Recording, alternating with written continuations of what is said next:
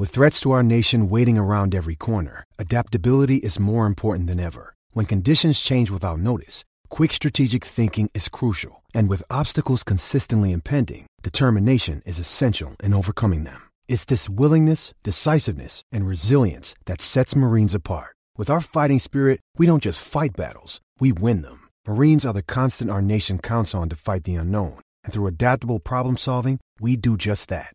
Learn more at marines.com. AEW was live from the Nutter Center in Dayton, Ohio, the site of one of, if not the all-time favorite pay-per-view of mine, King of the Ring 1993. I know that because how do you forget a name like the Nutter Center? We started with blood and we ended with blood. Not only did we end with blood, we ended with what I thought was the most violent, vicious main event that we have ever seen in AEW Dynamite history. And if it wasn't the most violent, vicious main event, then it was certainly up there as one of them. Samoa Joe, once again, TNT champion. For the second time, he takes the title back from Darby Allin. You know, for a while there, watching that main event, I was not sure if I was watching an actual match or if I was watching gameplay from the Fight Forever game, which hopefully we'll get at some point in the next few months. I didn't know if I was watching a video game or not. The way that Joe was bouncing this guy around, the bumps that Darby was taking, he looked like a video game character out there. I felt kind of bad.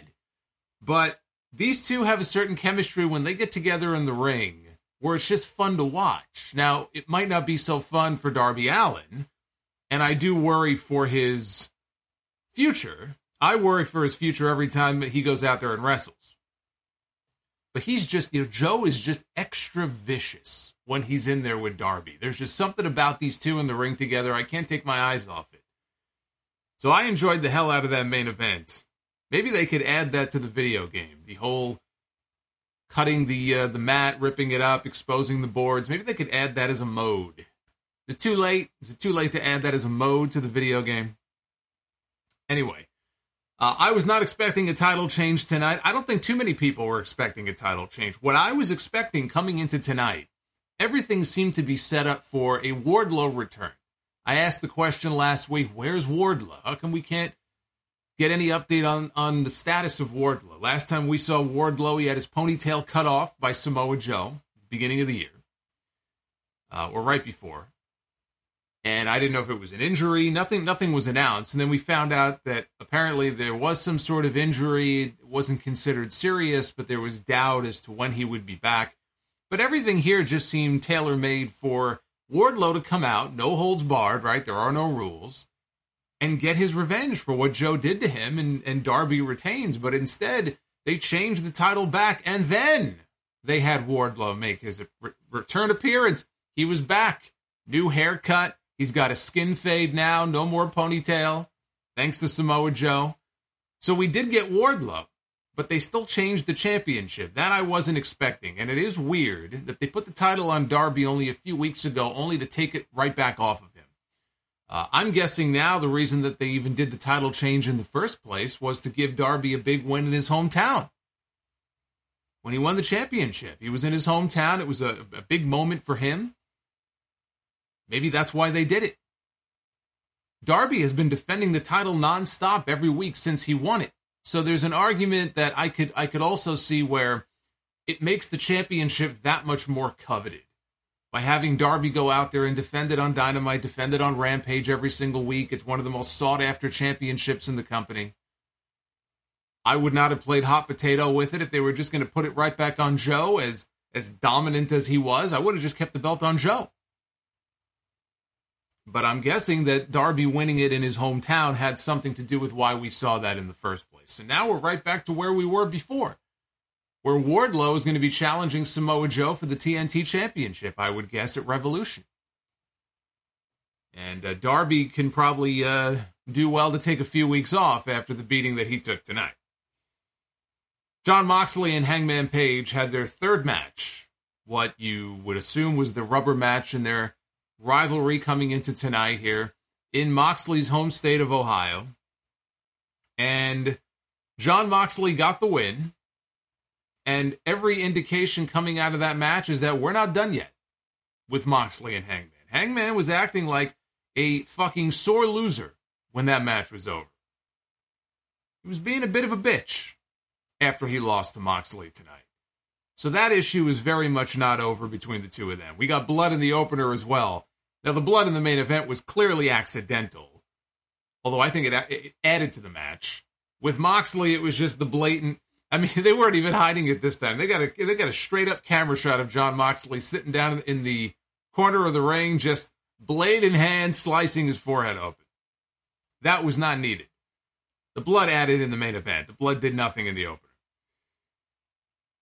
Bryan Danielson and Timothy Thatcher had a match tonight. Danielson continues to win, as he has to if he wants to get his Iron Man match at Revolution against MJF. So, not surprisingly, he got a win tonight. MJF fought off by Konosuke Takeshita when he tried to get involved. And now, next week, we're going to get a rare in-ring appearance on Dynamite by MJF. He's going to go one-on-one with Takeshita. I'm looking forward to next week. Next week, we're getting Bryan Danielson against Rush, and we're getting Takeshita against MJF. Those are two must-see matches on this show next week. So they set those two matches up for Dynamite next Wednesday.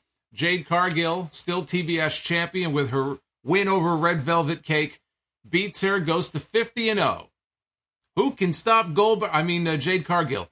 Who can stop Jade Cargill? 50-0. How much higher is it going to go? I think it'll go as high as it can until Chris Statlander is ready to be slotted into that position. I still think Chris Statlander is going to be the one to be handing Jade Cargill her first defeat and take the TBS title. Can her knees hold up? That's the only question. But wouldn't shock me at all, because I think she was the one, and then she got hurt. And I could see a situation where Tony Khan went to her and said, look, we have this plan for you. We don't want you to feel deterred by any of this. When you're ready to come back, we're going to resume our plans. There'll be a spot waiting for you. It just feels to me like they're biding their time until she's ready to come back, because there is no other obvious person to step in and be the first one to beat Jade. Now it's been so many months, I don't think Statlander is ready to come back just yet, but it seems to me like maybe they're stalling and waiting for her to come back. So we'll go over all that and everything else that happened here on what I thought overall was another fun episode of Dynamite. They continue to roll on Wednesday nights. They're on a hot streak. Tonight was no different. This is your AEW Dynamite review for Wednesday, February 1st, 2023. I am the Solomonster. We are kicking off the month of February here on the channel with the first live review. We got a little bit of news here. Before we get into the actual review, this was announced earlier this afternoon before Dynamite tonight. A press release issued by AEW. AEW announces launch of live event series called AEW House Rules. Tony Khan today announced the launch of AEW House Rules, a live event series taking place on select weekends in markets across the country. These non-televised live events will showcase an electrifying mix of matchups featuring the stars of AEW.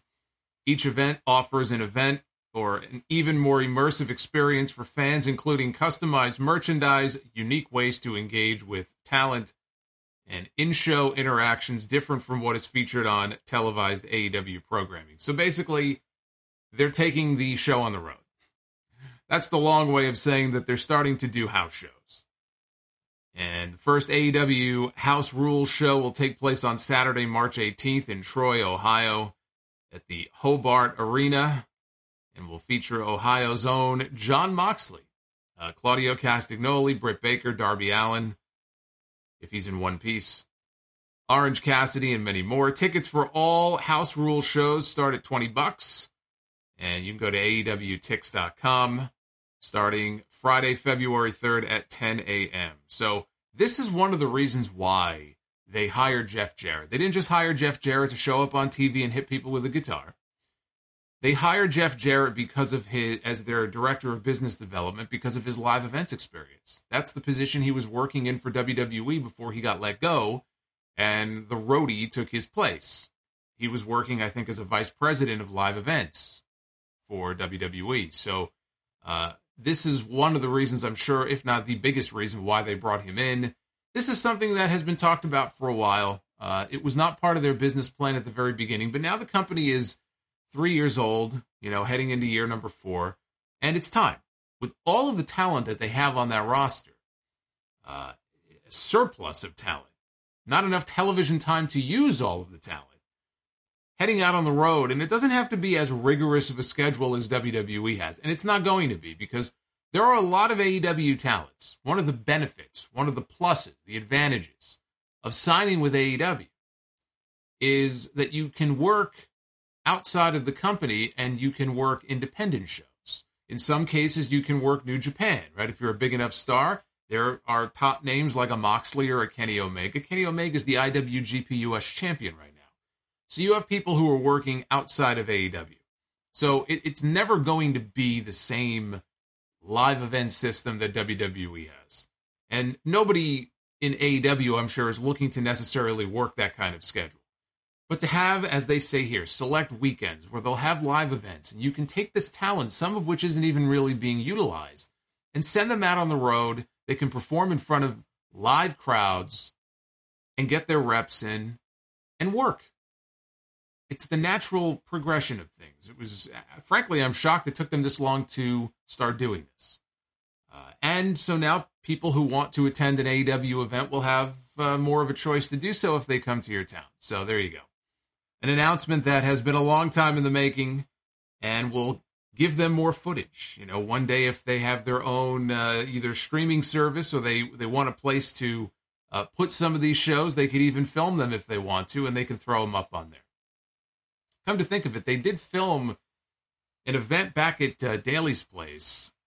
This was back during the pandemic shows. I don't think there was much of a crowd, but what did they call that event? The House Always Wins, I think it was. I don't think that event has still aired anywhere. I think they have that in their vault as well. Well, let's talk about this Dynamite show tonight, because Dynamite was in Ohio. They were in the heartland of America. When I think of the heartland of America, I think of Jon Moxley. Jon Moxley, the hometown Ohio boy, out through the crowd with his father, Dan. We got Dan Moxley. And I will tell you that Dan Moxley looks about as excited when he comes out as his son does. So you could tell that they are related. So we had Jon Moxley, we had Dan Moxley, and we had Wheeler Moxley. Wheeler Yuta, he was with them as well. Not sure why, but Wheeler Yuta was with them. And they made their way through the crowd for the opening match. It was Moxley Hangman Part 3. Moxley attacked Hangman before he could even get into the ring. As soon as Hangman got down to ringside, Moxley blindsided him. They brawled into the crowd. Moxley trapped Hangman on the floor, in the crowd, in a figure 4 leg lock. It's always wild to me. You're having this crazy brawl. You're fighting in the stands, right? You're fighting in the crowd. And you apply a wrestling hold. Here, in the middle of the crowd, let me apply a figure 4 leg lock to you. This is not a false count anywhere match, by the way. So it wasn't as if he was going to win the match that way. But then they fought back down to ringside. Before the bell even rang to signal the official start of the match, Jon Moxley was down in the corner, in the ring, and the camera just so happened to get back on him at the exact moment that he pulled out what clearly was a blade and put it to his forehead. Now, before he could finish slicing himself, they cut away, but we saw him basically cut himself on live TV. So, not even trying to hide it. Not even trying to hide it. Then the bell rang, and now we were officially underway. So, within, I'd say, 90 seconds, half of Moxley's face is covered in blood. They ended up on the apron. Moxley tried for a pile driver. Hangman countered. He was trying for a deadeye. This went back and forth a few times. Finally, Hangman got him up on his shoulders, and he started charging towards the ring post. And he just threw Moxley, who basically struck headfirst on the side of the post and then fell down to the ground. That took us into the first break of the show. Hangman hit an avalanche Death Valley driver coming directly out of the break. Kicked out, though, when Hangman tried for the pin. Moxley got to his knees, and then he jumped up and hit a cutter. Took down Hangman. That bought him a little bit of time. They traded chops. Moxley started throwing kicks. He got a sleeper applied. Hangman, though, got a backdrop suplex out of that. They ended up on top. Moxley got an underhook suplex off the top and then got the bulldog choke applied, but wasn't fully locked in. And then he let the hold go. Rolled into an armbar from there, but Hangman managed to get his toe on the bottom rope to break the hold. Hangman backdropped Moxley to the floor and then climbed to the top. He was going for the Orihara moonsault. And he came off the top with the Orihara. Moxley moved, and so he landed on his feet and kind of stumbled backwards into the barricade. He's lucky he didn't break his ankle.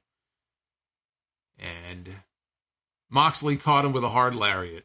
Moxley brought him over by the timekeeper's table. Hangman, though, caught him with a pop-up powerbomb through the table. So now Hangman gets Moxley back into the ring. And the crowd was hot for this. I was kind of nonplussed by this compared to their earlier matches. I like their earlier matches better than this. But the crowd was hot for this. And, part of it is also they're in Ohio, right? I mean, the guy came out with his dad, for crying out loud. He's the hometown boy. So you knew this was going to have a lot of heat to it. But Hangman got back inside. Moxley was struggling to make it back in time. The referee counted 9. Moxley dove back into the ring just in time. Ran right into a lariat. And then Hangman got the Deadeye. Dropped him straight down on his head. But only got a 2 count. Or 2.5. So Moxley kicked out of the Deadeye. Hangman then went for the buckshot lariat. But Moxley stuffed it. As he springboarded over, he was able to avoid it. Page got a tombstone pile driver. And I know there were a few people who were upset about that. Oh, why are they using a tombstone as a setup spot? Nobody but The Undertaker and Kane, I guess, used the tombstone as a finish. Right? Okada. I mean, we can go down a whole list. For fuck's sake, MJF once gave Sammy Guevara a tombstone off the middle rope. And Sammy kicked out. That wasn't even the finish of the match. Now, that pissed me off. That was ridiculous. But think about it. It's really just The Undertaker and Kane, right? Whoever used it as a finish. Everybody else uses it as a setup. I don't know why people are still bothered by this. But he hit the tombstone pile driver. He actually did not go for the pin. He rolled back to the apron to try again for the buckshot. This time he connected, and Moxley kicked out of the buckshot lariat. Hangman got his own bulldog choke applied. Moxley, though, pulled him over and trapped the leg. Basically got a stack pin and was able to get the 1-2-3. So not exactly a decisive win for Jon Moxley to close out the trilogy, or close at what I figured was going to be the end of the program. Hardly a decisive win, but a win is a win. Hangman was not happy about this. And he got up in Moxley's face. He whined like a sore loser. He was whining like a little bitch. He was flipping Moxley off, even though he got pinned fair and square. Claudio came out. He got into the ring with Yuta to hold back Moxley. Two of them got between Hangman and Mox. Like I said, the crowd was hot for this. And I thought it was good. It was a good opener. I just didn't like it as much as I liked their first 2 matches. I didn't think it was as good as those first 2. Even though this technically was the rubber match, clearly this is not the end of this rivalry here. And if I had to venture a guess, we're close enough now to Revolution. We're only about a month away, right? 4 or 5 weeks away from Revolution. I could see a Hangman Moxley lights out match. Some sort of stipulation like that. For Mox, it would make sense. Moxley and Hangman lights out a Revolution is something that I could definitely see. Renee was in the back, Mrs. Moxley. She was in the back with Jamie Hayter and the Butcher and the Blade and the Bunny, who requested this time. And the Bunny said that she knows Jamie is not one to back down from a challenge. And Jamie said, I don't. So next week, how about an eliminator match? You against me. And Jamie Hayter accepted. And then all of a sudden, Renee interrupted and said, wait a minute, we have some footage here. And on the screen, we saw Saraya and Toni Storm beating up Britt Baker somewhere else in the back. And they threw her into a steel garage door. Britt is injured. They have not said what the injury is, but that's why she was pulled from the match that she was scheduled for last week. It's said to not be serious. Obviously, if she was getting physical tonight, unless they taped this last week, but It's not so serious that she can't be there and take a bump. So whatever it is, I would imagine that she'll be back pretty quickly. But that was the end of that. We had the AEW Tag Team Champions, the Acclaimed, out next against a team that Max Caster in his rap said looked like a bootleg Beverly Brothers. He was not wrong. It was Truth Magnum and Turbo Floyd, right out of the 1980s. Look at these two. They look like a couple of winners, don't they? Don't they look like a couple of winners? We got a wannabe Festus here on the left. What is this guy sticking his tongue out for? Getting engaged is a moment worth cherishing. A one-of-a-kind ring that you design at Blue Nile can help your love sparkle. Just choose your diamond and setting. When you've found the one, you'll get it delivered right to your door. Finding the right engagement ring can be nerve-wracking. At Blue Nile, you'll have the expert guidance needed and a diamond guarantee that ensures you're getting the highest quality at the best price. Cherish all of life's moments and save up to 30% at BlueNile.com. That's BlueNile.com. Lucky Land Casino, asking people, what's the weirdest place you've gotten lucky? Lucky? In line at the deli, I guess? Aha, in my dentist's office. More than once, actually. Do I have to say? Yes, you do. In the car before my kids' PTA meeting. Really? Yes. Excuse me, what's the weirdest place you've gotten lucky? I never win and tell. Well, there you have it. You can get lucky anywhere, playing at LuckyLandSlots.com. Play for free right now. Are you feeling lucky? No purchase necessary. Void where prohibited by law. 18 plus. Terms and conditions apply. See website for details. Caster won quickly for the Acclaimed with the mic drop. After the match, Austin and Colton Gunn, they came out, got in the ring. And Colton said that they were here to talk about something serious. Last week, remember they had that couples therapy session? They said last week they wanted to know what would make you happy. And they kind of looked at the titles and they walked off. They said what would make us happy is to get a shot at those. We want a shot at the AEW Tag Team titles. And we want an answer. Anthony Bowens polled the crowd. He said, because we're the people's choice and we're the people's voice, we're going to put the poll to the people. Power to the people. Do you want to see the Gun Boys get a shot at the tag team titles? And of course, most of the people booed. And so Anthony Bowens said no. So they all started arguing. All four of them started arguing. Billy Gunn just started shouting and said, enough. You four can beat the hell out of each other for all I care. I'm done. And he left the ring and he started to walk to the back. And Austin is on the mic and he told his father, go ahead and do what you did for our entire childhood and turn your back on us. Billy kept walking. So he told his father, go drown your sorrows in the bottom of a pill bottle, just like you used to. That was a bridge too far for Billy Gunn. So that stopped him in his tracks. He walked back down to the ring. He got up in Austin's face, and he cut a promo on his son when all of a sudden his microphone went out. And he got very agitated, and he threw the microphone down, and so Anthony Bowens had to hand a new mic to him. This is becoming a recurring theme on this show, by the way, with the audio, with the mics. So he started to recut his promo on his son. And he said that, look, if you want to put your big boy pants on, then next week you got your shot. And he left. And you could tell that the Acclaim were like, wait, what? We already said no. What are you doing? He accepted the match on behalf of the Acclaim. This was news to the Acclaim. And this segment left me certainly. This absolutely feels like they want you to think that this is all part of a setup. That Billy Gunn just might turn on the Acclaim next week and realign with his sons. I think that would be a mistake. I've said this before. The Acclaimed and Billy Gunn together, they're the most overact in the entire company. You ride that wave until you can't ride it no more. It would be a mistake. If it's not broke, don't fix it. So my hope is, you plant the seeds of doubt, but you don't water them. If that's what's going on here, then that's fine. They want you to think that maybe Billy is going to turn, then maybe he doesn't. Plus, I cannot envision a scenario where the Guns win the tag team titles next week. I think that would be ridiculous. So, like I said, plant the seeds if you want to. Just don't throw any water on them, and we'll be okay. Alex Marvez was backstage, and he was with Jungle Boy. And he wanted to know what's next for Jungle Hook.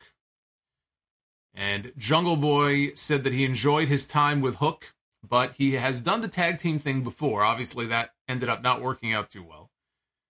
So this year he wants to win gold, but when he wins gold, it will be on his own. Future TNT champion right there, Jungle Boy Jack Perry. Mark it down. Later on this year at some point, future TNT champion Jungle Boy.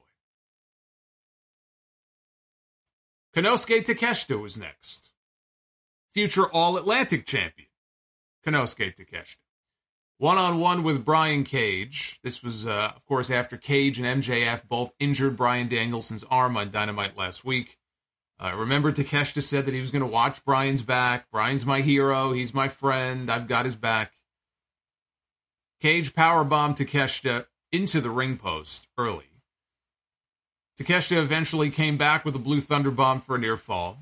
Takeshita went for a high knee in the corner. Cage moved, and Takeshita went knee first into the top turnbuckle, but he came in with such momentum that it took him out over the top. I don't think he meant to fall out of the ring, basically, but he ended up on the apron. Cage ended up doing his suplex spot from the middle rope, suplexed him back into the ring, heading into the picture-in-picture break. Cage controlled the action during the commercial with a wild overhead release German suplex. Takeshita rolled through a buckle bomb attempt, hit a drop kick off the second rope for a double down. Takeshita then hit a lariat, and the delayed German missed the jumping knee strike, though. Cage tried a Death Valley driver. Takeshita, though, countered into a Liger bomb for 2. Cage went for the drill claw, did not get the drill claw. Takeshita hit 2 brain busters, which Cage basically no-sold. Cage again avoided the jumping knee, hit the F5 as they went to the ropes, and Takeshita hit an avalanche brainbuster, followed by the running knee strike to pick up the win. That was the most shocking part of this to me, an actual win here on Dynamite for Takeshita.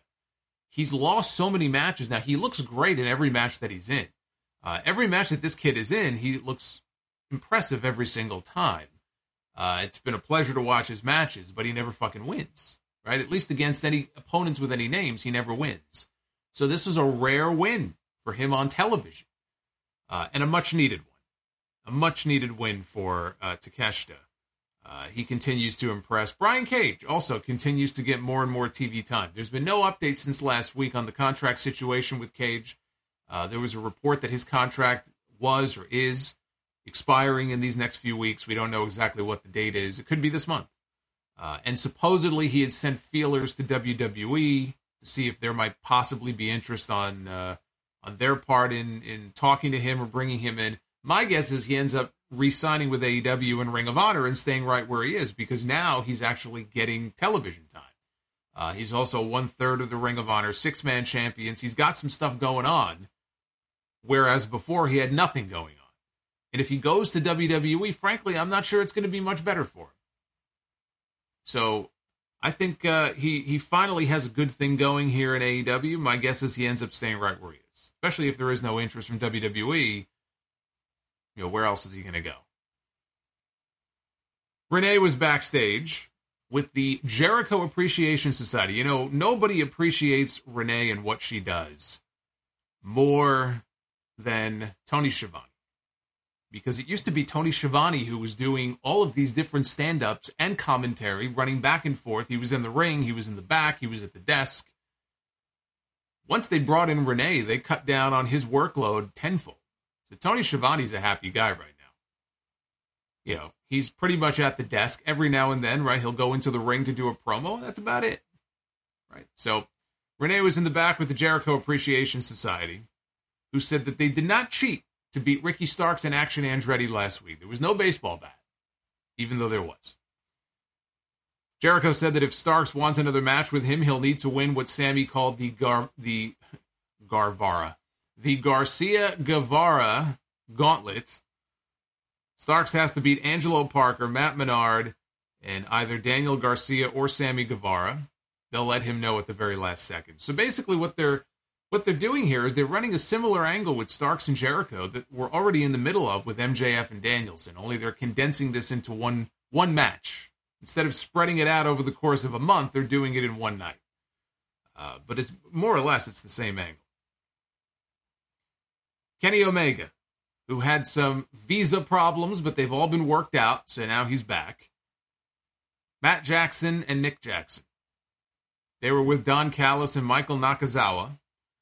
They were hanging out on a basketball court. I don't know if this was at the Nutter Center or where this was exactly. Maybe it was the local YMCA. I assume it was backstage. They were in the basketball court shooting some hoops. Omega said that Top Flight could bring their buddy AR Fox to face them next week for their trios titles. And Omega said that they could take their shot, but he added that the Elite, they never miss. Matt Hardy, Ethan Page, Isaiah Cassidy of Private Party, and Stokely Hathaway showed up, which led to the Elite agreeing to face Hardy, Page, and Cassidy for the titles on Rampage this Friday. And that was that. So Tony Khan, he said a few months ago that he was hoping to add more star power to Rampage, and he's done a better job of that. You do see bigger names now featured on the show that I would say even 6 months ago you wouldn't have seen on Rampage. Rampage, though, is still it's not a must-see show. I don't know that anything is really going to change that. So adding the Elite is a nice thing. Adding a trios title match is certainly a nice little hook. I haven't seen much of a movement in the numbers for Rampage when the numbers come in. I think Rampage is where Rampage is going to be. But we had the American Dragon, Bryan Danielson, against Pro Wrestling Noah's Timothy Thatcher, making his AEW in-ring debut tonight. And given Thatcher's in-ring style, it was a catch-style match, which you had to figure it would be. I think maybe got a little too much offense in here. I know that's part of the story they were telling. Danielson came in with the arm injury. MJF basically hired Thatcher, who's a hired gun, to come in and damage Bryan's arm that much more. That was the whole point of bringing him in the first place. But still, I think maybe he got a little too much offense in here. But Thatcher was in there, and Thatcher was just torturing him. He was torturing this man. That was the story of the match. Danielson came out, and he had his arm was all taped up. So he had athletic tape over the left shoulder. Tony Schiavone said that he spoke with the AEW trainer who cleared Danielson to wrestle. So you were wondering how come he's allowed to wrestle when last week, remember, Doc Sampson said, I don't know if he'll be able to. Well, apparently he got cleared. So Thatcher targeted the injured left shoulder. Danielson rallied. He hit a missile drop kick. Sold his shoulder, though, from landing on it. Danielson avoided the Fujiwara armbar. That's the other reason why MJF brought in Timothy Thatcher. If you know Timothy Thatcher, whether you watch him in Pro Wrestling Noah, and I don't know how many of you watch any of his stuff in Noah, but if you remember him even from NXT, the Fujiwara armbar was his finish. So again, it makes sense. The object is to go after Danielson's arm. You bring in a guy who will target the arm. So he was trying for the Fujiwara armbar a couple of times. Danielson was able to avoid it, and he hit Thatcher with a kick that led to a near fall. Danielson threw elbows. He applied a sleeper hold, while Thatcher broke the hold by backing into the corner, and when he did so, it caused a ref bump. So down goes the referee. And it didn't take very long. Here comes the champ. Here comes MJF. He's brandishing his Dynamite Diamond ring on his way down to the ring. Before he can get to the ring, though, Konosuke Takeshita. I don't know if he was trying to disguise himself or what. He was wearing a hoodie. Because at first I couldn't tell who it was. But we had just seen Takeshita, right? Well, he's back.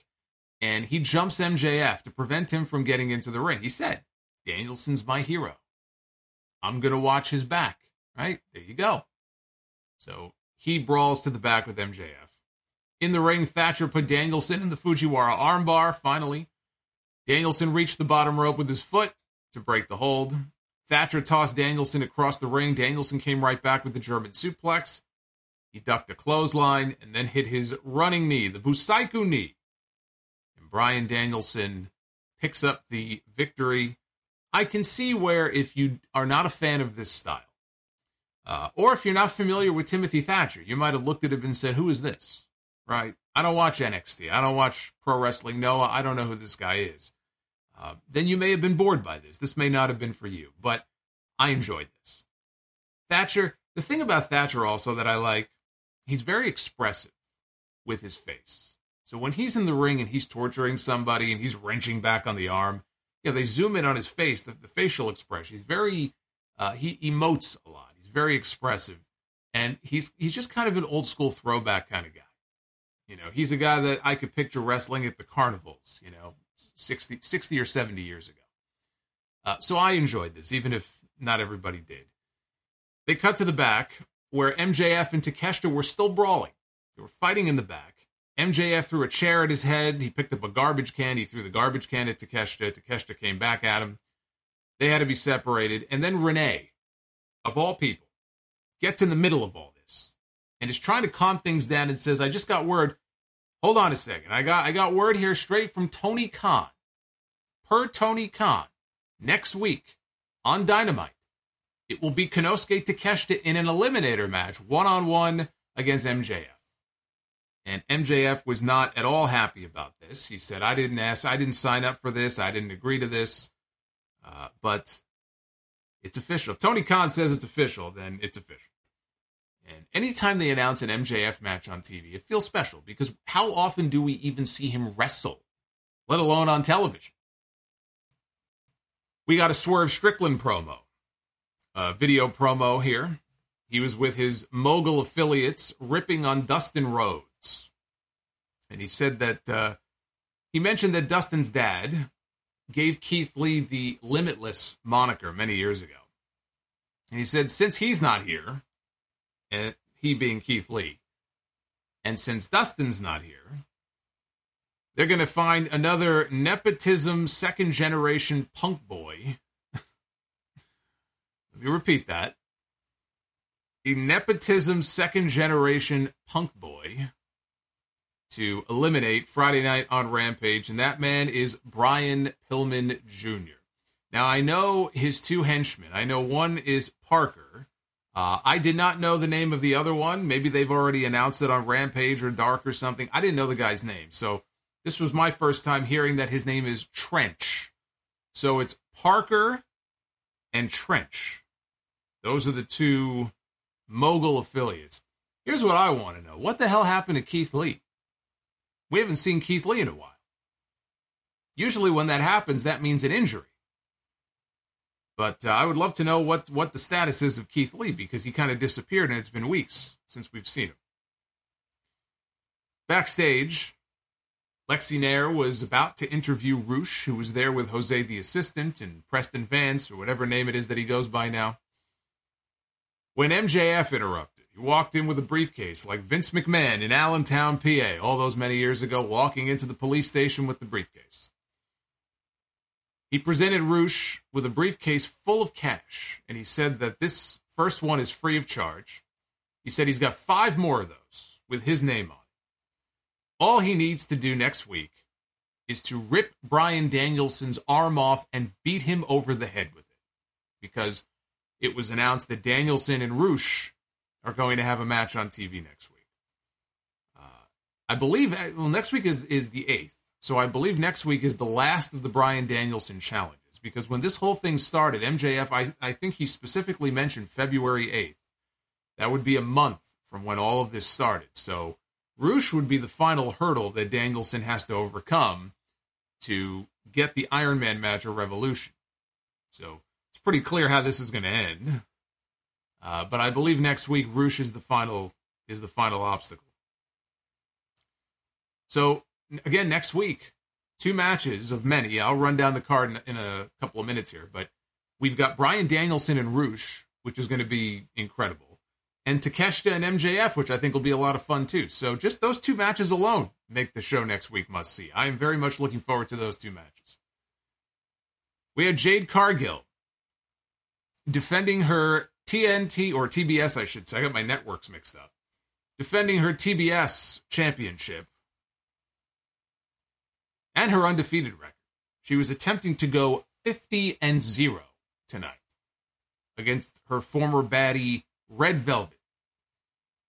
Jade, at one point early in the match, pressed Velvet over her head on the outside and walked up the ring steps with her, and then dropped her down across the top rope. It was a very impressive spot that happened during the commercial break, which was ridiculous. That should not have happened during commercial. Now, they replayed it when they came back, but that spot should not have happened during the commercial break. Velvet fought back with a lung blower. Jade responded with a pump kick for 2, and then Kiera Hogan came out, another former baddie. She came down to ringside. She threw Layla Gray, the one remaining baddie that's left, threw her into the ring steps. Velvet hit a spin kick in the ring on Jade, but the referee was busy with Kiera Hogan on the outside, ejecting her. Didn't see the visual pin that was going on in the ring at that time, so she didn't get the pin. Velvet applied an arm submission. Jade, though, powered out of it, and she kind of swung Velvet into position for the Jaded, dropped her down face first and got the pin to retain the title and improve to 50-0. And then she brought her daughter out of the crowd to celebrate with her, and her daughter looked scared. Her daughter was in tears. Her daughter was crying the entire time. She did not look happy. As I said at the beginning of the stream, I think what they're doing is that they are stalling. It feels to me like they're stalling. If Chris Statlander does not get hurt, because she was really starting to get over. Everybody talks about Jamie Hayter, right? Well, before Jamie Hayter really got the big push and people really started to get behind her, people were getting behind Chris Statlander in that way. She was hurt once, she came back, and the people were really getting into her, and then she got screwed over by a second knee injury.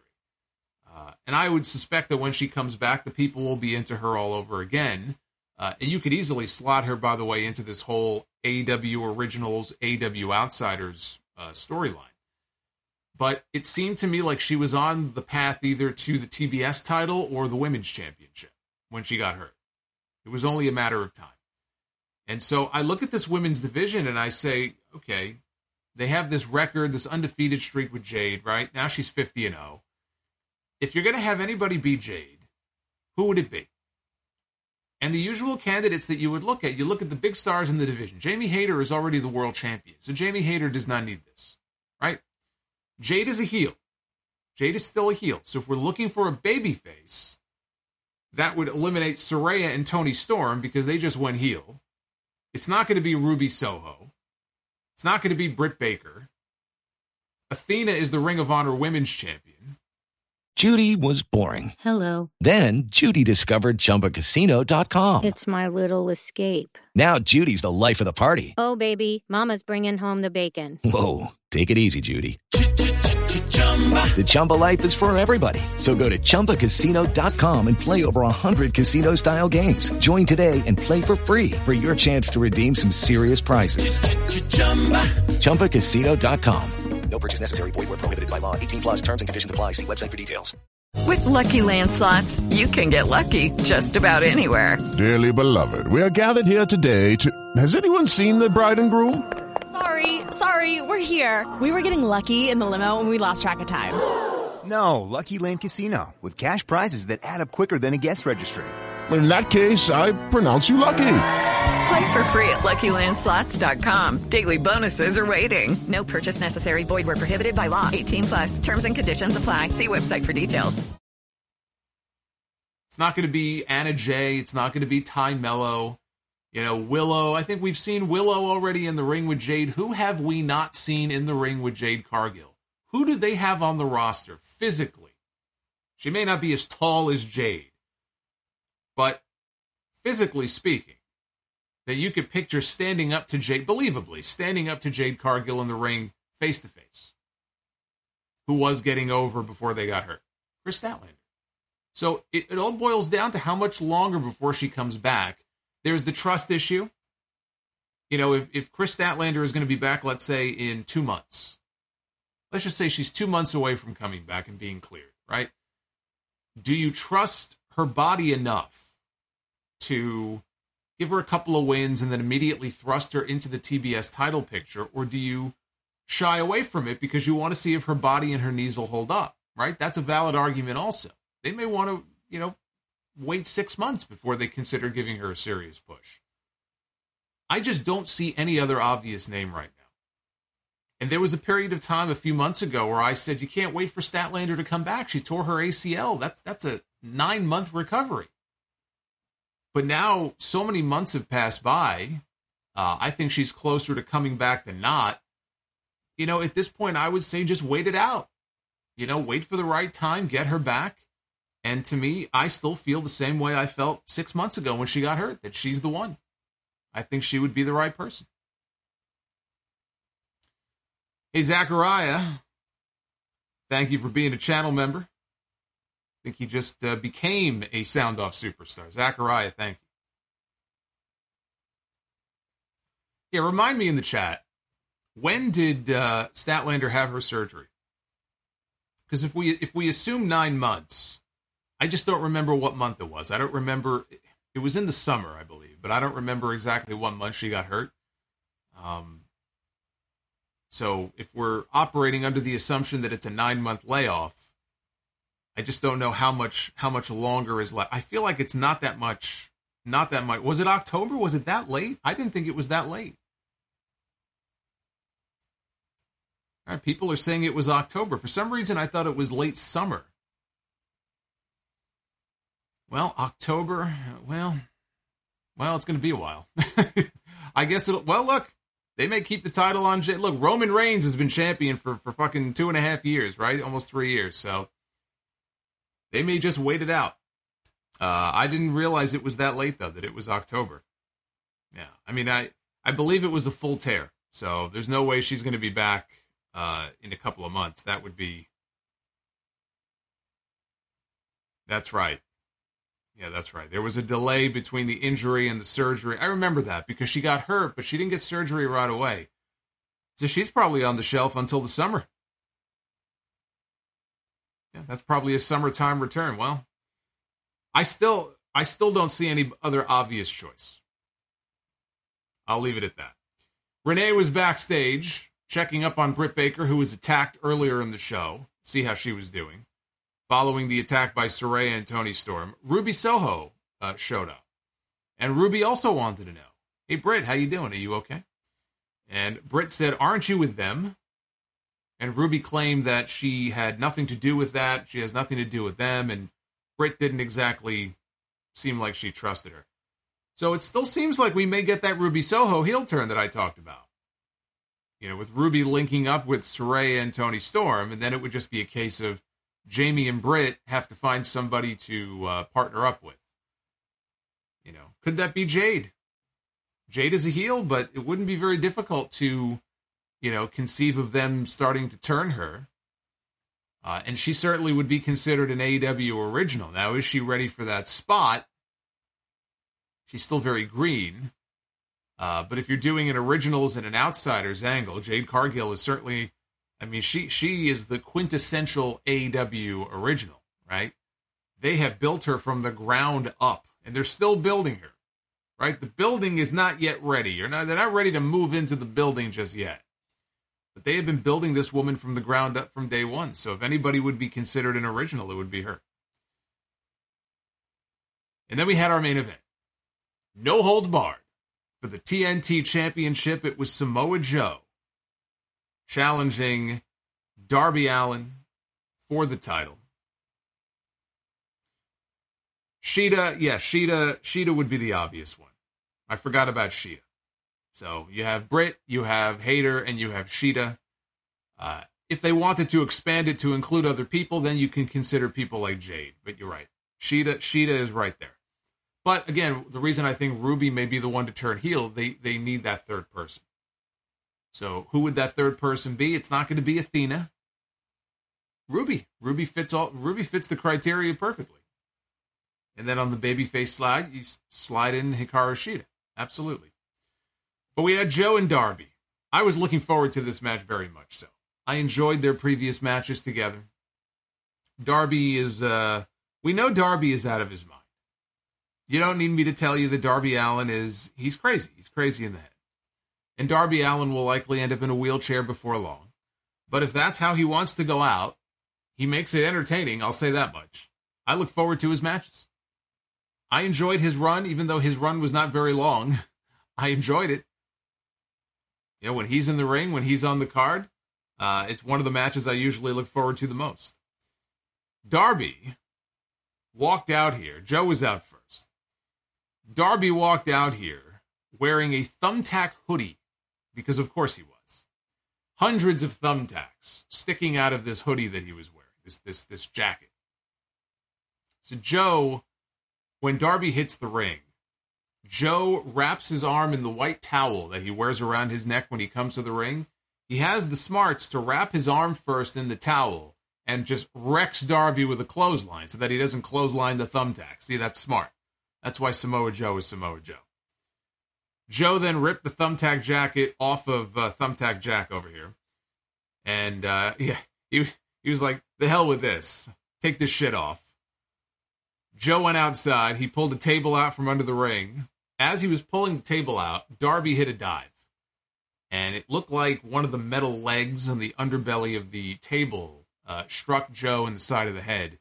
Because he went down and he was immediately bleeding. You could see the blood was dripping onto the floor outside. So unlike Moxley at the beginning of the show, who just sat there and went slice, this guy, clearly this was a hard way cut. And it was not intentional, but I think in the end it did add to the match a lot. Darby was setting up the ring steps over by the barricade, and he went to go whip Joe into the steps. Joe reversed, and he sent Darby into the steps, knees first, and Darby goes flying over the barricade. I believe he landed on his head first, but he did like a complete rotation and ended up on his feet. And he was selling, but he ended up, on his feet somehow. This was pretty nutty. It was pretty nutty here at the Nutter Center. Kind of appropriate.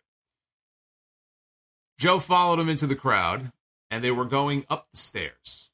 Right? They're brawling up the stairs, higher and higher into the crowd. Then he picks Darby up, and he didn't give him a Uranage. He picked him up. Because Darby what is Darby? 100 and nothing, basically. Picked up Darby and just threw him down, slammed him down onto the concrete steps. And Joe is certainly no stranger to bumps on the concrete steps. I'm sure many of you, I was not the only one, I'm sure, to think of Bound for Glory 2008 against Sting. One of the stupidest bumps that I've ever seen anybody take in the history of wrestling. Came from Samoa Joe, who should have been smarter than that. I still to this day don't know what he was expecting to accomplish. But Sting was standing on the steps. Joe went up, and he did a running dive. Just not like a flip or anything like that. Sting wasn't there to catch him. He just did a running dive. And he landed back first on the edge of the concrete steps. How he didn't cripple himself, I'll never know. We talk about Darby and how dumb he is and the dumb bumps that he takes. Truly one of the stupidest bumps I've ever seen. So Joe was not doing that himself. But Joe planted Darby on the concrete instead. So throughout the picture-in-picture, they went back to the ring. And throughout the picture-in-picture, Joe was just punishing this kid. Darby made a comeback. He came charging at Joe in the corner. Joe set him down with the ST Joe. Sit your ass down. Joe leaned a table up against the barricade outside. And then he returned into the ring. Darby got a jawbreaker, and he starts delivering chops to Joe in the corner. Just chop after chop after chop after chop. And Joe is kind of annoyed by this. So he grabs Darby, and I can't even call it wasn't even a hip toss. He just flung him over the top rope.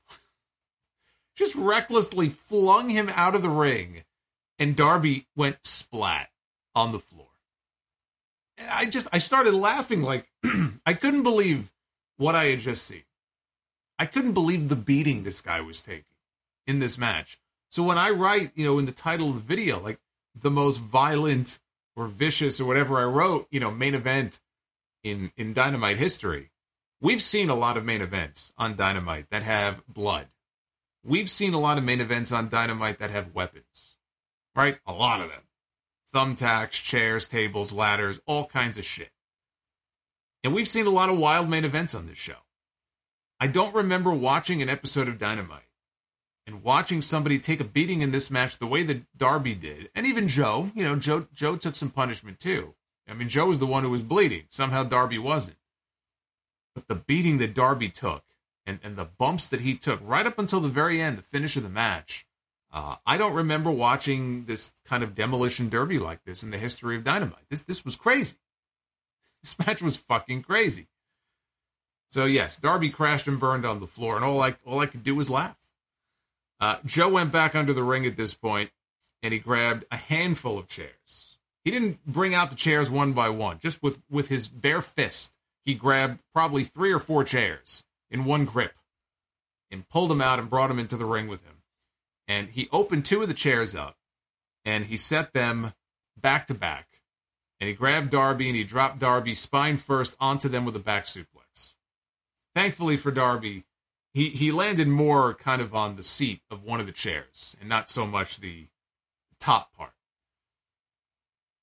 Joe grabbed Darby for something. Darby, though, threw powder in his face, blinding him, and he hit a code red on Joe for an earfall.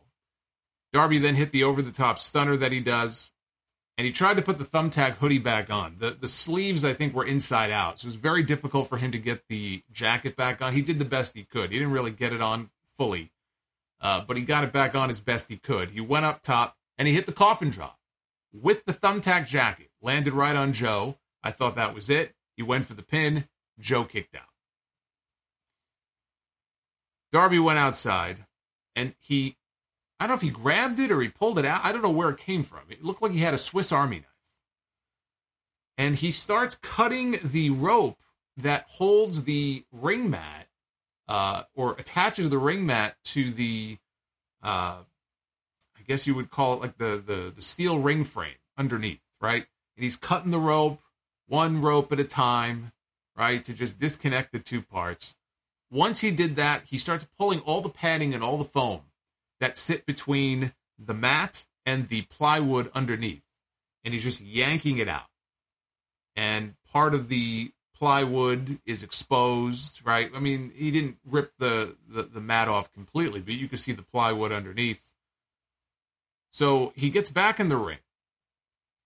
And he sees that Joe is outside the ring on the opposite side, right over where the table is. Remember Joe? I said Joe set a table up. He leaned it up against the barricade outside. So Joe is standing over there. And Darby sees this. And for him, it's like catnip, right? He can't help himself. So what is he going to do? He's going to dive.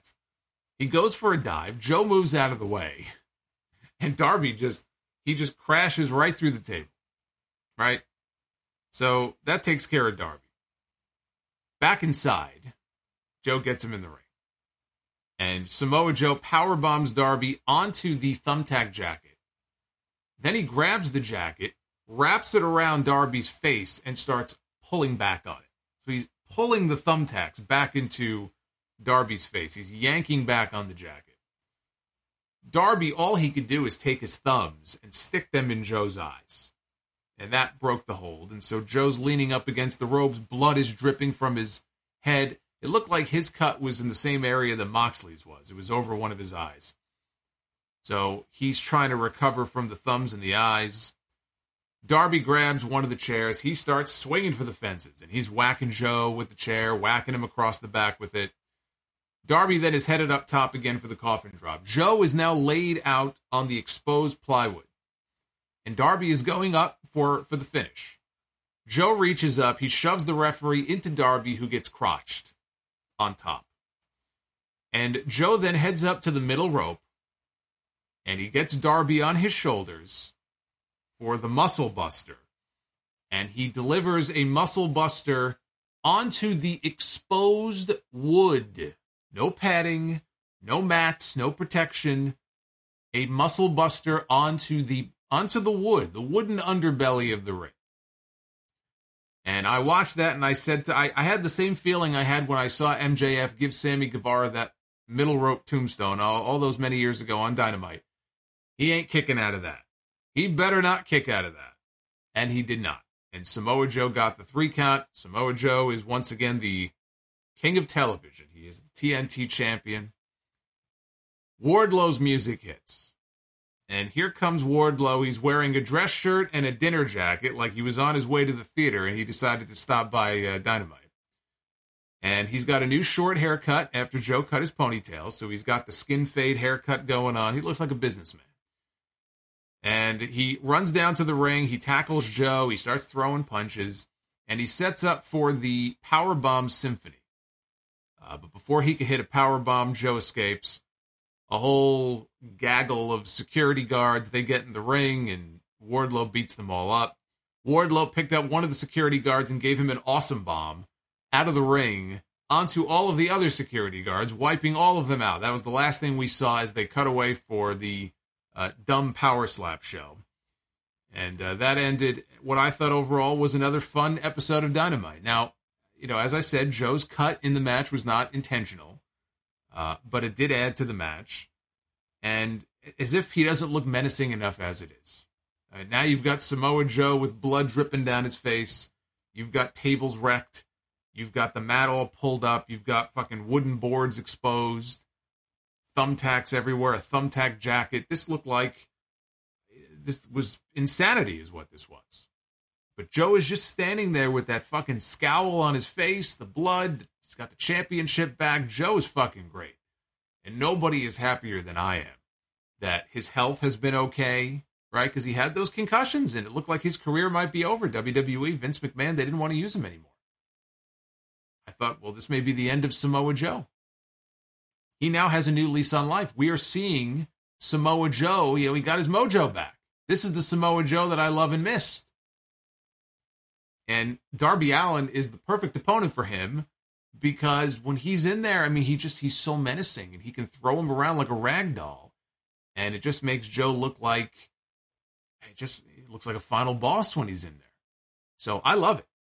I know it's not good for Darby's health. It's hazardous to his health. But these two have just a certain chemistry in the ring that I very much am entertained by.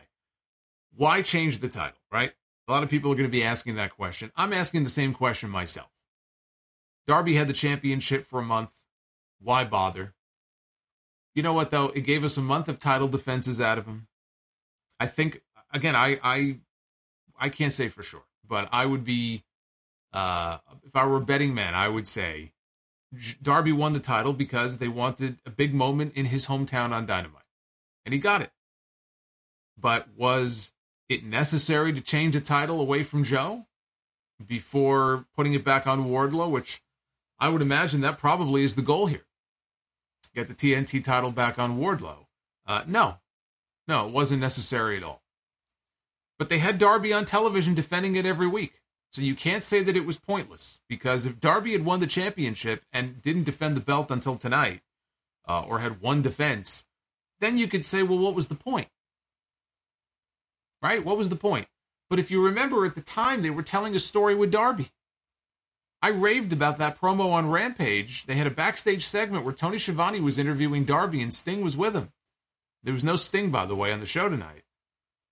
But there was that backstage segment where, Darby was kind of down on his luck and I don't know if I have it. And Sting, of all people, gave him this great pep talk like he was a fucking coach giving, his football team a big rah-rah speech during halftime at the Super Bowl, trying to say, you're Darby Allin.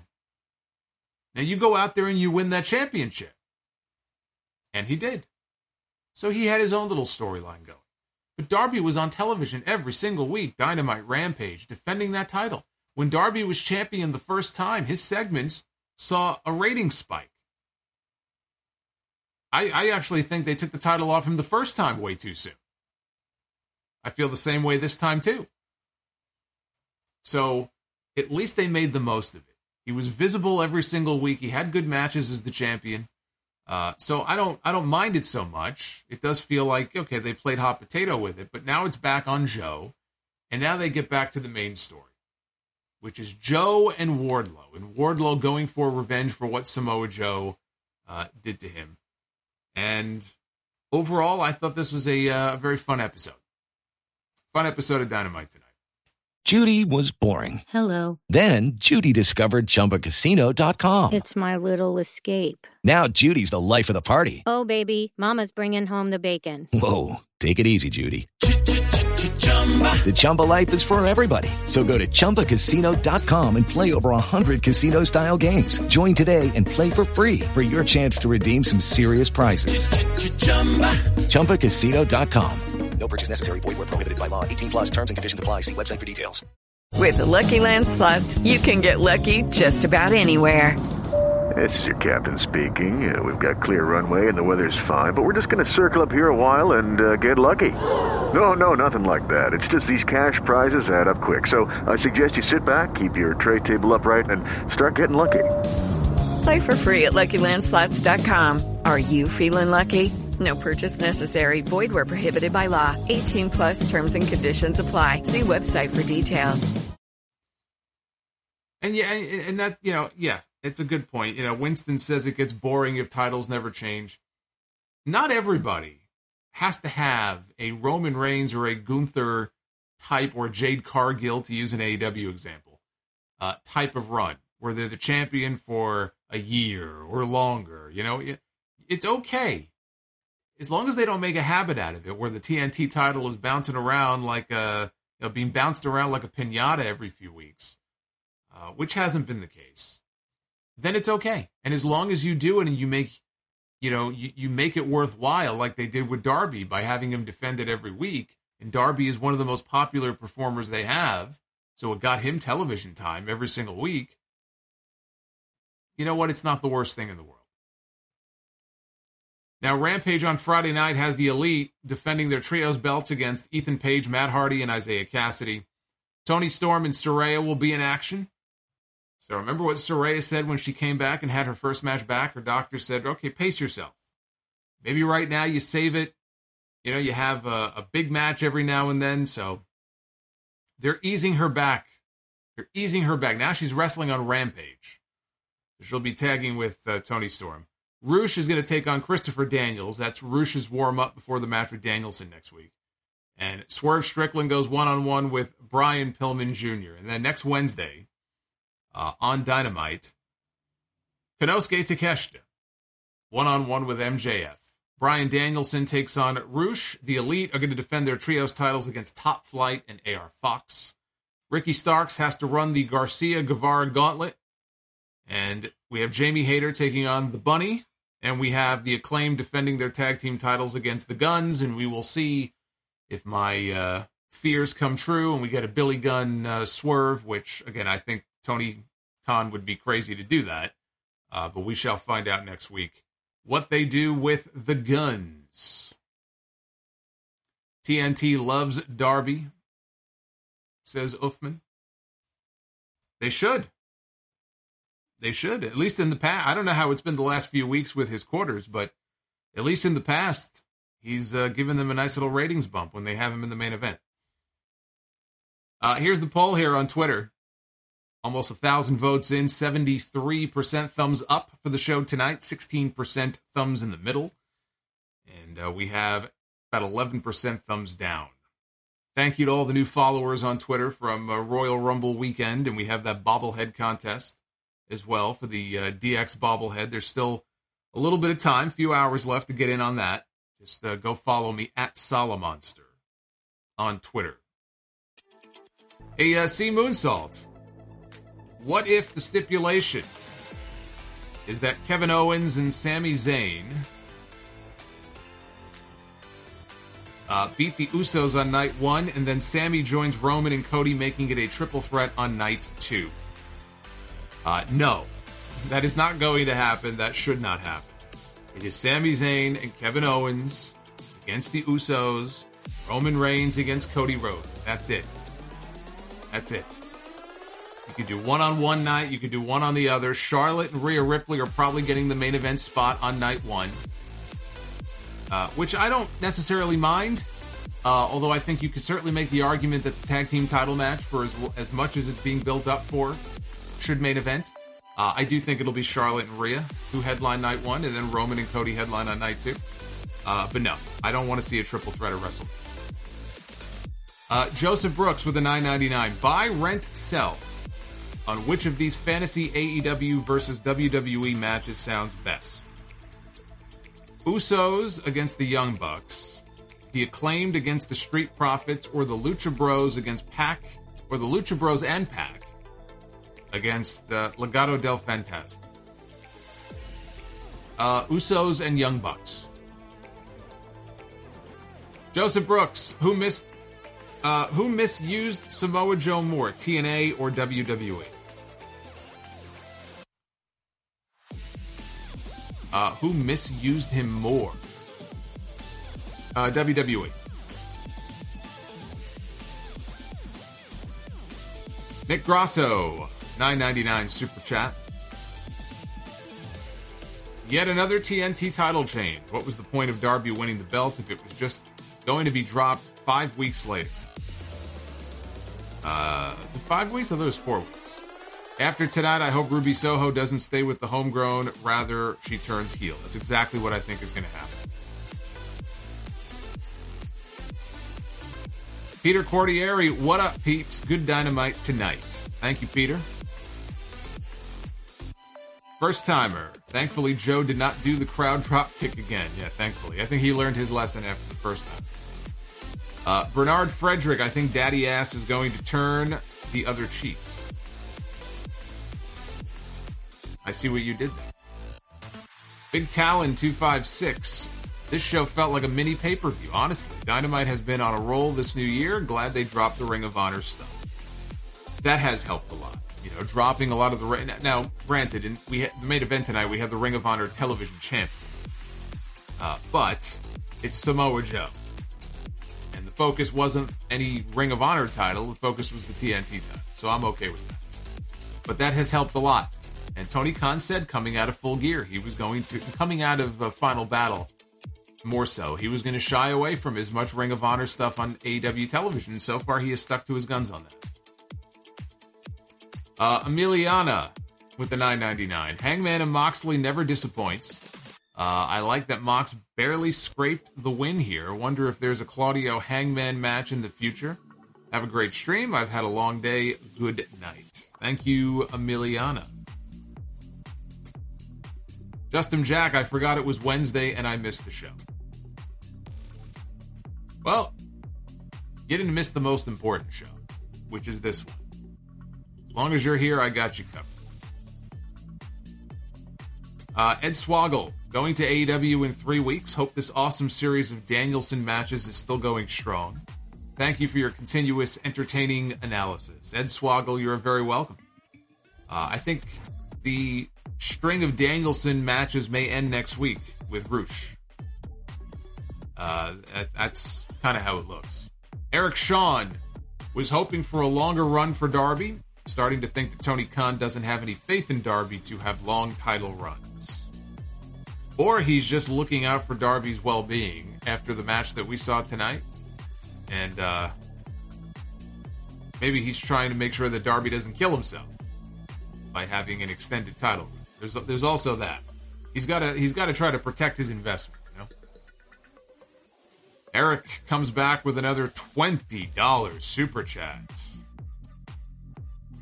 When the Bloodline finally disbands and goes their separate ways, what do you see in Paul Heyman's future? Do you think he goes back with Brock Lesnar, manages somebody else, or retires from further appearances? Just because the Bloodline disbands does not mean that Paul Heyman cannot manage Roman Reigns. So I see him sticking with Roman for the foreseeable future. You know, as great as he has been in his role the last couple of years, well, more than a couple of years, it would be a damn shame. You know, we already lost William Regal as an on-air performer for at least the next year. To lose Paul Heyman as well would be terrible. Paul Heyman has been fantastic. So, Bloodline, no Bloodline, I think Heyman sticks with Roman Reigns. Zachariah with the $9.99. What was the point of the Bow Wow feud? Not that it caught my interest, just wondering what they were trying to do, or did they finish that storyline and the angle went over my head? Help me out. I don't even think they know where that was going. Jade was asked about that. She was on a podcast or a radio show recently, and they asked her about the Bow Wow stuff. She basically gave kind of a non-answer and said, whatever, it's over. So, I'm not exactly heartbroken about it. Until you brought it up, honestly, I hadn't even thought about it. Be calm, see clearly, mental health check, everybody in Solo, keep calm. Be calm and see clearly. I agree with your name. Bret Hart, the US dollar has dropped in my country, so take some Chilean pesos. I don't know how much that's going to be worth. Rocky Road. It's Wednesday. You know what that means, which means tomorrow is my birthday. A birthday shout out from the Solomonster would be great. Thank you, Solo. 32 years. Well, everybody join me in the chat. Let me see those birthday cakes and those birthday balloons. Happy birthday, Rocky Road. Enjoy 32. It's a terrible WrestleMania, but hopefully it is an excellent birthday for you.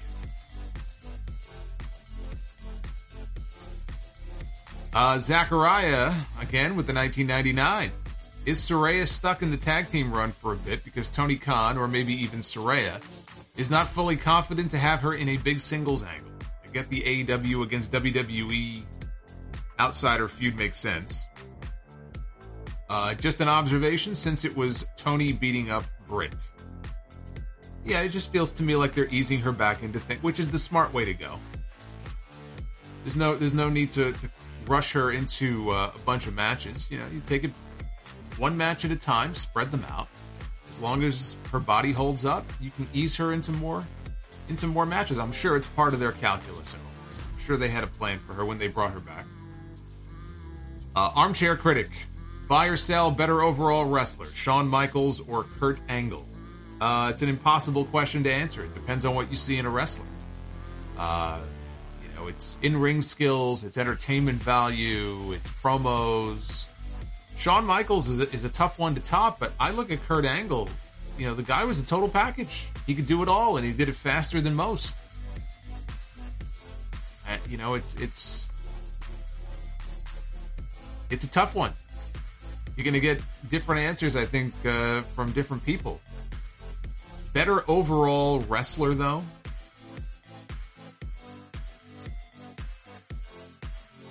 I got to go Angle. I got to go Kurt Angle. The guy was an absolute machine. He could be serious. He could be funny. He could do it all. I mean, what would be the weakness in his game? What would be the weakness in Kurt Angle's game when he was at his peak? What would be the weakness in his game? I mean, you could say Shawn Michaels was a better promo. Kurt was pretty damn good, though. Can't say Kurt was a bad promo. The guy had no weaknesses. He had no holes. Frank Aquilino. Love the opening match, but Hangman needed the win more. Main event was great, but I don't like them playing hot potato with the TNT title. Hey, Moist Kite. Moist with the 99 cents. Thank you. Frank Aquilino, I miss Miro, but who needs him when we have Samoa Joe? Jim says tonight was feh. I've heard of meh. I don't know what feh is. Thank you, Jim. Nick Grasso with the $4.99. Dark Side of the Ring is filming, and some of these subjects include Mike Awesome, Bam Bam Bigelow, Abdullah the Butcher, and Sonny as well, I think. I know that Awesome, Bigelow, and Abdullah are confirmed. And Bam Bam is actually an interesting one I hadn't thought of. Tammy Sitch, I did not hear about that one, but Tammy Sitch, her whole fucking life is Dark Side of the Ring. You can do a whole season on Tammy Sitch. You're going to have to make that an extended episode.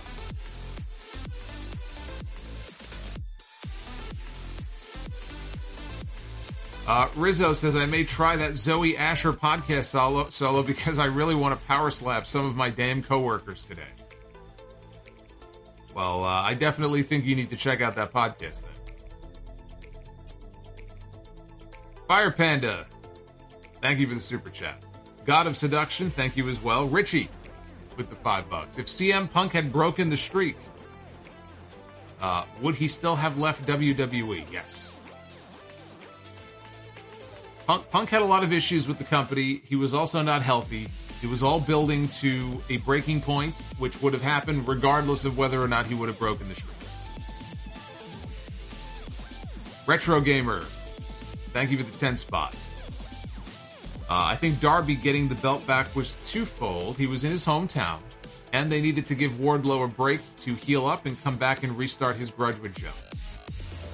And that's also a valid point. If Wardlow was injured and they had to buy some time, they had to buy a few weeks, I mean, yeah, they could have kept the belt on Joe, but maybe, part of the idea was we'll put the belt on Darby, we'll give him a little run, and when we have to get the belt back on him, we'll put them back in the ring, and we'll get the belt back on him when Wardlow's ready to come back. I'm sure all of those things played a factor, but him winning the championship in his hometown, it gave them a big main event that week on Dynamite, a big moment. I think absolutely that was part of why they did what they did. Lucky Land Casino, asking people, what's the weirdest place you've gotten lucky? Lucky? In line at the deli, I guess? Aha, in my dentist's office. More than once, actually. Do I have to say? Yes, you do. In the car before my kids' PTA meeting. Really? Yes. Excuse me, what's the weirdest place you've gotten lucky? I never win and tell. Well, there you have it. You can get lucky anywhere, playing at LuckyLandSlots.com. Play for free right now. Are you feeling lucky? No purchase necessary. Void where prohibited by law. 18+. Terms and conditions apply. See website for details. Without a doubt. Now, I should remind all of you, if you did not see the stream on Monday, this will be the final stream until the Raw stream next Monday.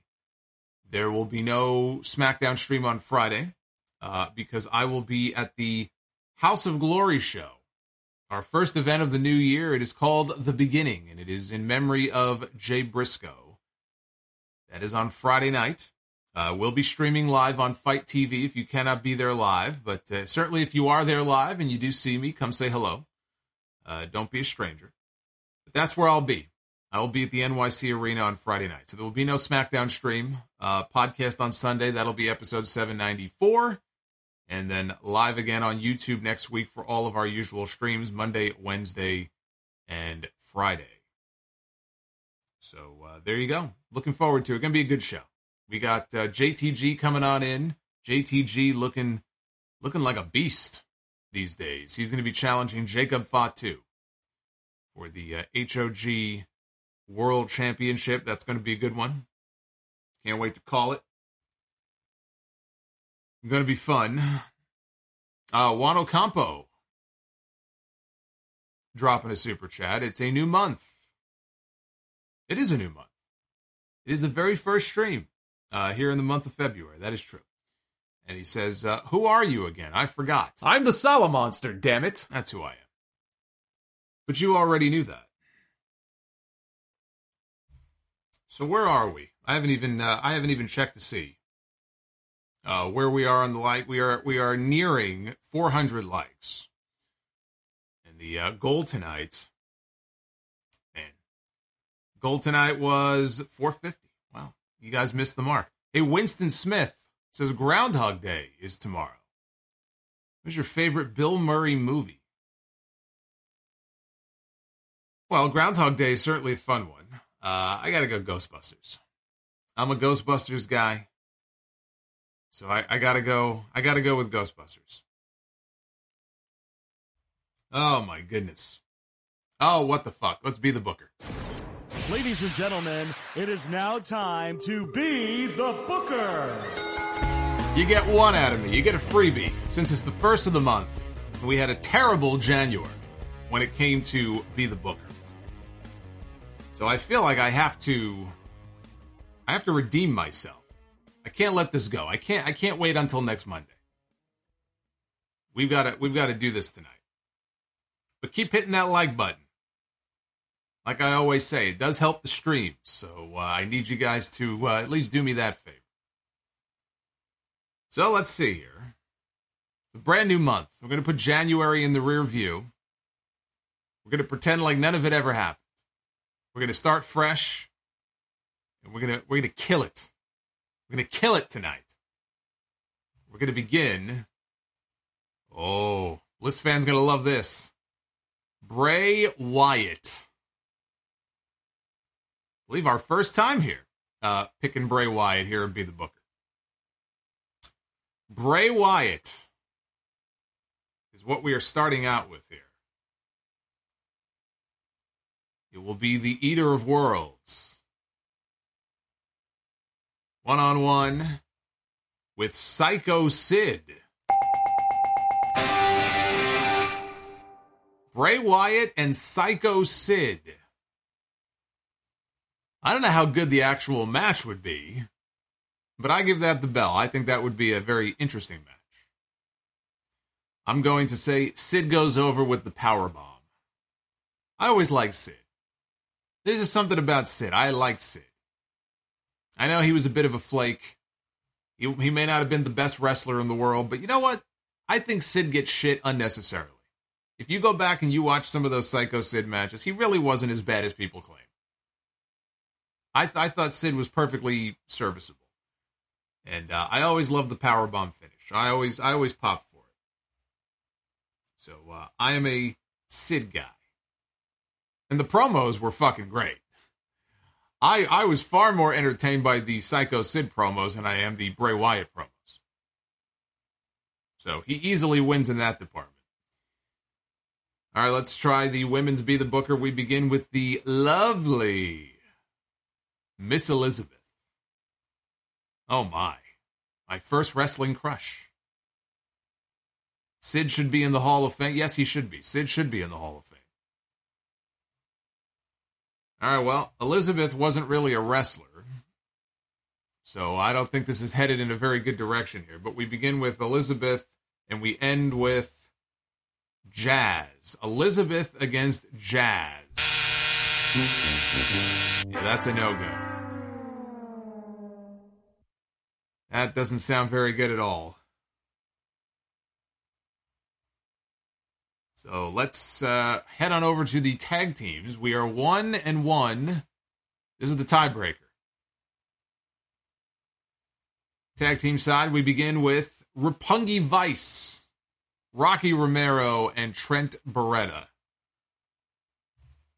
And it will be Roppongi taking on...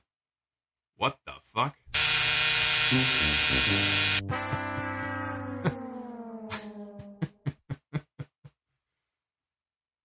Well, I don't even remember what their tag team name was. It was D'Lo and Chaz. I have no recollection of this team at all. Somehow it's in Be the Booker. I put it in there. But I have no recollection of this team whatsoever. What the fuck was their name?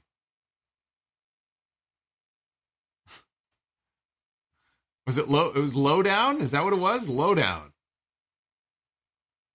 Well, Chaz is an asshole anyway, so fuck that guy. Anyway, we're continuing our streak from January. 1 for 3. It's terrible. I should have skipped Be the Booker after all. I should have just left it alone. I should have just left well enough alone. Not a good start for Black History Month. Not a good start for any month. God of Seduction with the $2. Theory retains at the Chamber. I could see that. It all comes down to whether or not they want the match with John Cena at WrestleMania to be a championship match. I don't think it has to be. But if he's going to wrestle John Cena, there's an argument to be made that Theory should not be losing. You know, how is he going to lose at the Chamber, but then end up wrestling John Cena at WrestleMania? Now, if he goes to WrestleMania and wins, which he should, Cena should put him over, then it's all good. If it were me, I'd put that fucking title on Bronson Reed. I would strap that thing to Bronson Reed and just let him do his thing. Bronson Reed has been very impressive in the few matches he's had so far since he came back. I'm a big Bronson Reed guy. I was a big fan of his in NXT. He was doing good stuff in New Japan. Yeah, we even got him in for a hog match last year. He was impressive there. And if it were me, he'd be the guy. I think Theory loses it. But I could see them not wanting to beat him in the chamber before he has his match with Cena at Mania. Turtlehead with the super chat. Please ask Moxley how Kevin Dunn is doing. Hey, John. What do you think of Kevin Dunn? Fuck Kevin Dunn. All right, go clean yourself up. Go stitch yourself up. You're bleeding all over the fucking floor. Rizzo with the $5 super chat. I always like the chat, but that Be the Booker has been, it might be best to give the promotion a week to fix things. I always like the chat, but that Be the Booker has been... Oh, he left the word out. I was confused. Yeah, Be the Booker is, it's not going well. It's not going well. Richie with the $20 super chat drop from Richie. Love it. Do you think that the new WWE 2K23 game will be John Cena showcase storyline? Also, if it is, do you think they will skip the CM Punk rivalry between them? I think that one is one of his important rivalries. If it is the showcase, then yeah, I don't expect Punk to be in there. I wouldn't expect it. You might get Cena and Edge. You'll get Cena and Rock. I can't imagine you get Cena and Punk, though. Absolutely not. Tuxedo T. Servo, thank you for the $5 super chat. Appreciate it. Food Hive, your damn Smurfette song is stuck in my head. Damn you. He's been dreaming about Smurfette for the last 48 hours, this guy. Look at this. You got a real problem. You know that? You need some help. You need some therapy. You need some better help. I got the link for you down below in the description. You really should take advantage of that. Mr. E, 1976. Here's to the tip jar. Thanks for everything you do. Thoroughly enjoyed the Rumble stream on Saturday night. I'm glad you did because we went over 3 hours. It was a very late night. So it makes me happy that you guys at least enjoyed the stream. Anyway, thank you guys for the love tonight. I appreciate you all. And thank you for the likes. We hit 420. But keep hitting that like button on the way out. If you would be so kind. Again, no stream Sunday or Sunday night. No stream Sunday or Friday. But we'll stream again next Monday. But of course, episode 794 will be dropping on all the usual platforms coming up on Sunday. I'm sure there'll be a lot to talk about as there is every single week. You be well. Stay safe. Thank you again for all the love. And I will see you guys back here again very soon for more Sound Off here live on YouTube. Take care, guys.